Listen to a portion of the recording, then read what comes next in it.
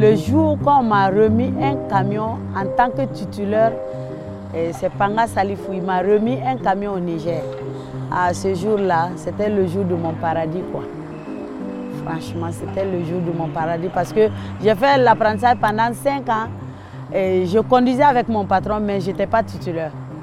Et le jour où on a dit, voilà ton camion, à ce jour-là, je me suis rasé la tête, tellement j'étais contente. C'est une grande férue de la conduite des véhicules poids lourds qui vient ainsi de recevoir son baptême de feu. C'était à Niamey au Niger, il y a environ 35 ans. Et j'ai pris mon camion, j'ai fait Niamey, Cotonou. J'ai passé par Dosso, Malanville, aller charger et revenir à Niamey. Ça, le jour-là, vraiment, j'étais un bébé né, quoi. J'étais dans le paradis ce jour-là. C'était mon premier bonheur dans ma vie, que j'ai vu, bonheur là, content, heureux là, c'était le jour. À son compteur depuis lors, des centaines de milliers de kilomètres parcourus pour charger et livrer diverses marchandises à travers l'Afrique de l'Ouest. Et c'est dans le cockpit de son camion 14 roues que cette chauffeur d'expérience nous invite à voyager dans ce nouvel épisode de People First. J'ai parcouru beaucoup de pays, le Bénin, le Togo, Niger, Burkina, Côte d'Ivoire, la Guinée, tout ça là j'ai parcouru. En tout cas, routière, comme ça je suis seule. La soixantaine révolue et burkinabé d'origine, elle est de source bien concordante la seule femme routière et conductrice de véhicules poids lourds en Afrique de l'Ouest. Son vrai nom, Maïssata Cissé, a fini par céder la place à Maman Africa, un surnom qu'elle porte bien parce que c'est une citoyenne africaine dans l'âme, une championne de l'intégration régionale. Nous verrons dans cet épisode comment d'autres femmes comme elle se mettent en avant pour que cette intégration régionale soit une réalité qui facilite l'activité économique des milliers d'autres femmes dans la région. Nous verrons aussi comment les nouvelles technologies et les innovations de certaines start-up tenues par de jeunes dames peuvent s'appliquer dans le domaine des transports et contribuer ainsi à révolutionner le secteur.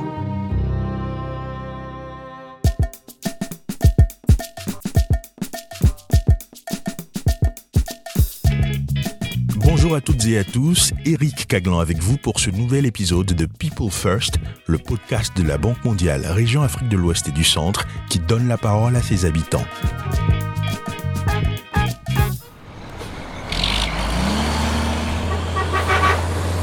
Partout où je me trouve en Afrique, j'ai une famille. C'est pour ça que je me suis surnommée Maman Africa. Je suis africaine, je suis fière d'être africaine. Nous les Africains, on doit faire l'union. On doit être ensemble, sentir que tu es chez toi. Quand tu vas partout, tu es chez toi. Donc moi, je suis africaine.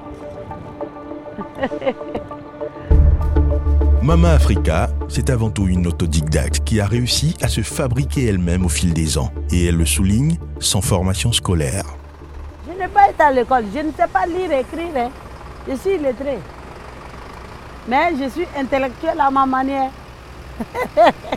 Sinon, je ne sais pas lire et écrire. Je n'ai pas été à l'école, j'étais avec une de mes sœurs. Je prenais ses enfants, je les amène à l'école française. Et c'est comme ça que je parlais le français avec les enfants un peu. Pendant mes promenades à Abidjan aussi, je parlais avec mes amis le français. C'est comme ça que j'ai appris le français aussi. Sur la route, c'est par la solidarité avec les autres conducteurs routiers qu'elle manifeste son désir d'appartenir à un ensemble régional plus uni. Il y a un camion qui est en panne. Il y a un camion qui est en panne. Allez-y doucement. Parce que le coin là est très dangereux. Donc quand tu vois un danger, il faut prévenir les autres. Ceux qui vont, ceux qui viennent. Celui qui peut les avertir, on les avertit pour qu'il n'y ait pas de danger sur la route. Maman Africa fait partie de ces Africains qui appellent l'intégration régionale effective de tous leurs vœux.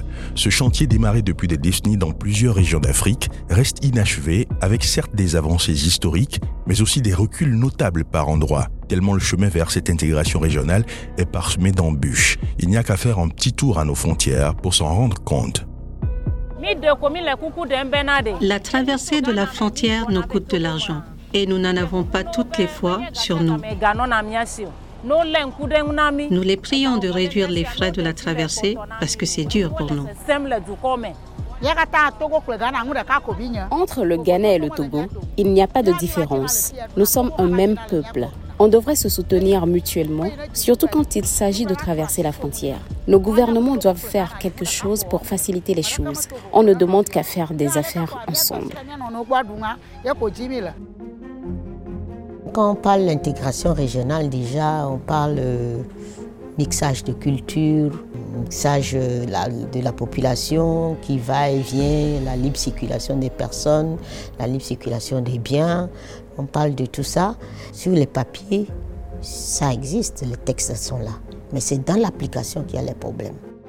Candide Leguédé est une entrepreneure en série qui a dirigé pendant près de 4 ans l'un des comités de suivi sur la libre circulation des personnes pour le compte de la CEDEAO, la communauté économique des États de l'Afrique de l'Ouest.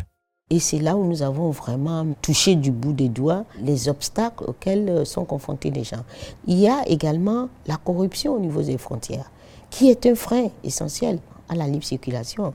Mais je peux dire qu'au niveau de la CEDEAO, donc la zone ouest africaine, aujourd'hui nous sommes très avancés. Nous sommes la région la plus avancée en Afrique en termes de libre circulation des personnes et des biens. Même si ce n'est pas 100%, si on ne parle pas des obstacles, au moins nous avons les textes qui sont mis en application.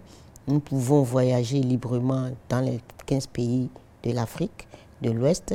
Nous avons Askai, la compagnie aérienne aussi, des infrastructures aériennes qui font la liaison entre les capitales sous-régionales. Nous avons le tarif extérieur commun, le schéma de libéralisation des échanges, etc., qui permettent aujourd'hui de pouvoir aller à l'intégration régionale. Et de plus en plus aujourd'hui, nous voyons qu'il se met en place donc des entreprises régionales aussi. Notre zone étant une zone fragmentée, il faut que nos hommes d'affaires déjà pensent à s'associer dans les différents pays et faire valoir donc, ce que nous appelons la chaîne de valeur. Si par exemple dans un pays il y a la matière première qui existe, qu'on puisse prendre cette matière première, la travailler, faire peut-être un produit semi-fini, aller dans un autre pays où il y a les moyens là-bas donc de faire l'emballage, le packaging dans un format qui attire et qui se présente bien pour le monde international. Et il faut aussi encourager cette transformation structurelle de l'Afrique que nous voulons asseoir le libre-échange régional, sous-régional, afin de faciliter donc, le libre-échange au niveau du continent. Les routiers comme Maman Africa connaissent aussi leur lot de tracasseries douanières, avec parfois des temps d'attente prolongés, induisant des retards de livraison de marchandises et des manques à gagner évidents. Mais avec l'appui du groupe de la Banque mondiale et d'autres partenaires, des progrès significatifs ont été enregistrés ces dernières années, notamment en matière de commerce et d'intégration des marchés. L'on notera au passage l'installation de postes juxtaposés aux frontières communes d'un certain nombre de pays et leur transition progressive vers le digital pour simplifier les formalités douanières. L'on notera également cet appui à l'amélioration des infrastructures routières et des corridors dans les régions Afrique de l'Ouest et Afrique centrale. Quand moi j'ai commencé l'apprentissage, la route était mauvaise. Lomé-Ouaga, on pouvait faire une semaine. La contrôle était trop... Il y avait beaucoup d'emmerdements, mais aujourd'hui, Dieu merci, la route est en bon état. Vraiment, c'est bien. En accord avec l'Union économique et monétaire ouest-africaine UEMOA, des mesures ont été prises pour préserver l'état des infrastructures routières de l'espace régional, notamment le pesage obligatoire pour les camions à l'entrée des villes. C'est l'UEMOA qui a demandé que les camions pèsent. Donc c'est obligé, tout le monde pèse, c'est pour ça que je suis allée peser aussi. Ça va. Ça va. C'est bon de peser pour vous savoir le poids norme. C'est pour l'état de la route. S'il y a chuchage, ce n'est pas bon pour la route. Quand les gros porteurs rentrent en ville, souvent ça provoque des accidents. Donc s'ils ont pu faire les autoroutes, et puis contourner la route pour ne pas on rentre pas en ville, c'est bien. On espère que l'État va nous aider parce qu'on a des problèmes, on n'a pas de bons camions, on n'a pas l'argent pour avoir de bons camions. Donc si j'ai l'argent aujourd'hui, je peux avoir un camion, 2 camions, pour des camions propres quoi, pour mettre en route. Et puis ça va nous faciliter la tâche. Les camions qui déconnent justement peuvent réserver des surprises très douloureuses. Et Maman Africa n'est pas prête à oublier sa mésaventure. Un jour au Ghana, j'ai garé mon camion, l'air a vidé, par les systèmes électroniques, je ne sais pas ce qui s'est passé. Le camion est parti tout seul. Il est tombé dans un bas-fond avec au moins 2000 cartons de poissons frais. J'ai travaillé en ce moment chez M. Dia Aruna. Il est à Ouaga. Et vraiment ce jour-là, je ne dis pas que j'étais en enfer, mais ce n'était pas un bon jour pour moi. J'ai pleuré beaucoup, je n'étais pas content parce que on ne sait pas ce qui s'est passé. Le camion est parti tout seul avec poissons frais et tout est parti. Voilà, c'était le jour où je n'étais pas vraiment contente dans ma vie. Voilà. Et comme on le dit souvent, le malheur, il ne vient jamais seul. Maman Africa sera confrontée à un autre risque de son métier. J'ai été braquée à Cotonou et vers Tandiata. Et quand on a vu les voleurs, ils ont dit arrêtez, arrêtez. Bon, nous, on n'a pas compris vite. Il pleuvait, on ne savait pas que c'était des braqueurs. Et moi, je voulais insister et ils ont tiré, gâté radiateur et puis intercollé. Et puis il y a un voleur qui a dit parmi eux, il a dit, bon, en tant qu'une femme et puis vu ton âge, si toi tu travailles pour avoir l'argent, maman, il faut prier pour moi, moi je ne veux plus voler. Et je lui ai dit que j'ai compris, il est resté, les autres sont partis, il ne voulait pas partir. Il a dit, maman, prie pour moi, j'ai dit, j'ai compris, je vais prier pour toi. C'est après qu'il est parti. Mais cette série de malheurs est loin de dissuader Maman Africa. Si au-delà de la soixantaine, elle se voit toujours active, elle estime que les plus jeunes devraient en faire autant. Les femmes n'ont qu'à avoir le courage comme moi, et surtout les jeunes filles. Moi, j'ai toujours espéré si dans l'avenir que Dieu me donne un porte de sortie, je vais former les filles mères, les jeunes filles, les jeunes garçons. C'est mon objectif ça. Voilà. Je veux que les filles gagnent le même courage que moi, qu'ils apprennent. L'histoire de Maman Africa est très inspirante et montre comment une femme peut vraiment faire la différence en tant que modèle et source d'inspiration pour les jeunes filles qui peuvent aspirer à faire quelque chose de différent de ce qu'elles voient dans leur village. Cela peut vraiment aider à briser les mentalités et les stéréotypes et ouvrir un monde de possibilités pour les filles à l'avenir.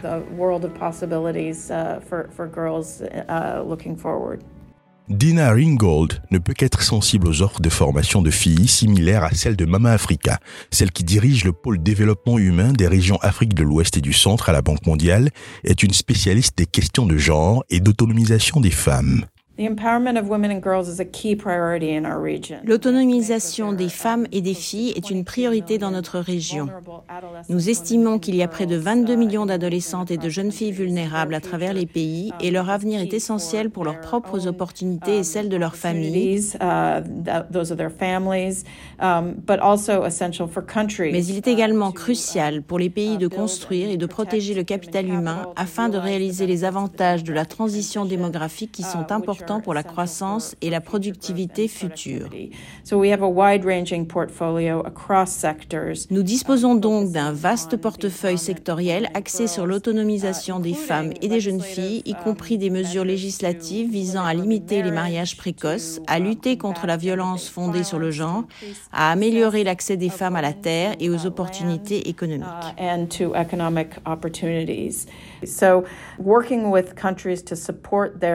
Il est donc essentiel de travailler avec les pays pour soutenir leurs efforts visant à renforcer et à poursuivre, à construire et à protéger le capital humain. L'année dernière, nous avons notamment lancé une nouvelle stratégie pour l'éducation dans la région qui met l'accent sur l'amélioration des résultats de l'apprentissage, l'accès des filles aux écoles secondaires et le développement de l'enseignement des sciences et des technologies au niveau secondaire et tertiaire.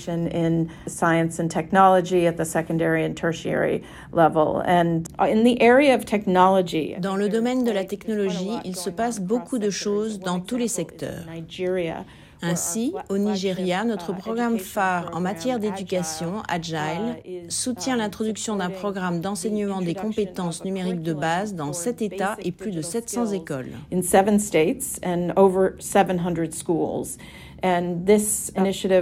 Cette initiative permettra aux filles d'acquérir des compétences numériques de base ainsi que les connaissances pratiques nécessaires pour réussir dans des emplois dans différents secteurs, qu'il s'agisse de l'agriculture ou de l'industrie manufacturière, et aussi d'ouvrir de nouvelles perspectives sur le marché libéral.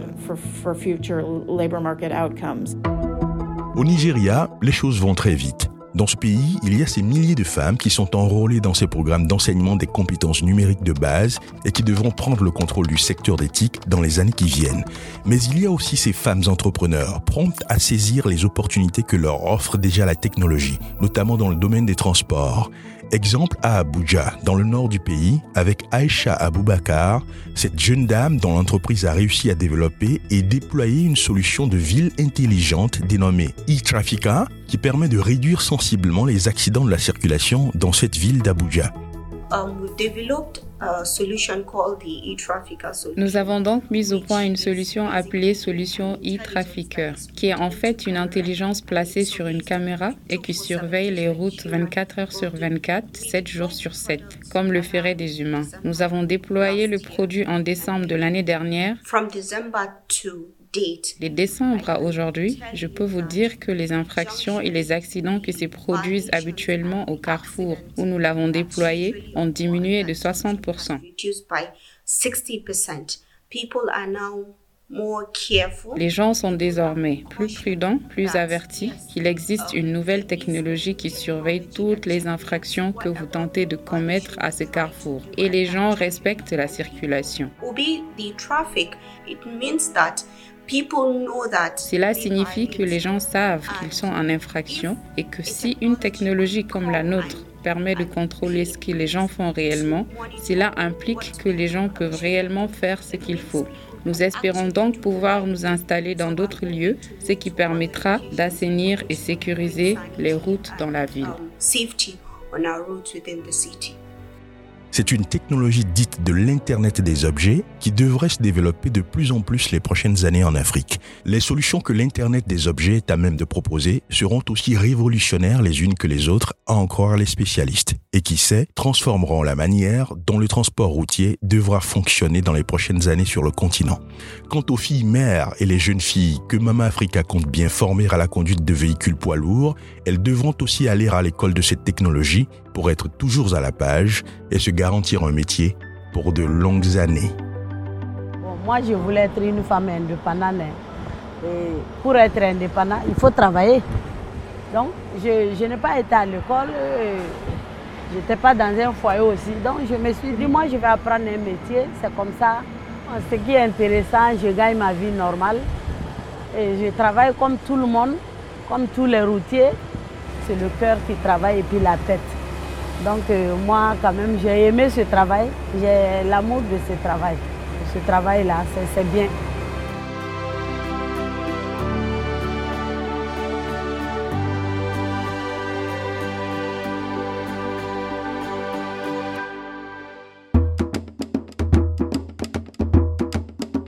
C'est la fin de cet épisode de People First, le podcast de la Banque mondiale, région Afrique de l'Ouest et du Centre, qui donne la parole à ses habitants. Nous espérons que l'histoire de Maman Africa vous a inspiré et vous a permis d'apprécier sa bravoure, mais aussi de cerner davantage quelques-uns des défis de l'intégration régionale, de même que les diverses opportunités pour les relever. Nous serons heureux de partager d'autres histoires comme celle-là avec vous. Au micro, Eric Caglan, nous écrire une adresse peoplefirstpodcast@worldbank.org ou tout simplement pfp@worldbank.org. Prenez soin de vous et donnez-vous les couleurs qu'il faut à chaque instant, jour après jour. À très bientôt pour un autre épisode de People First.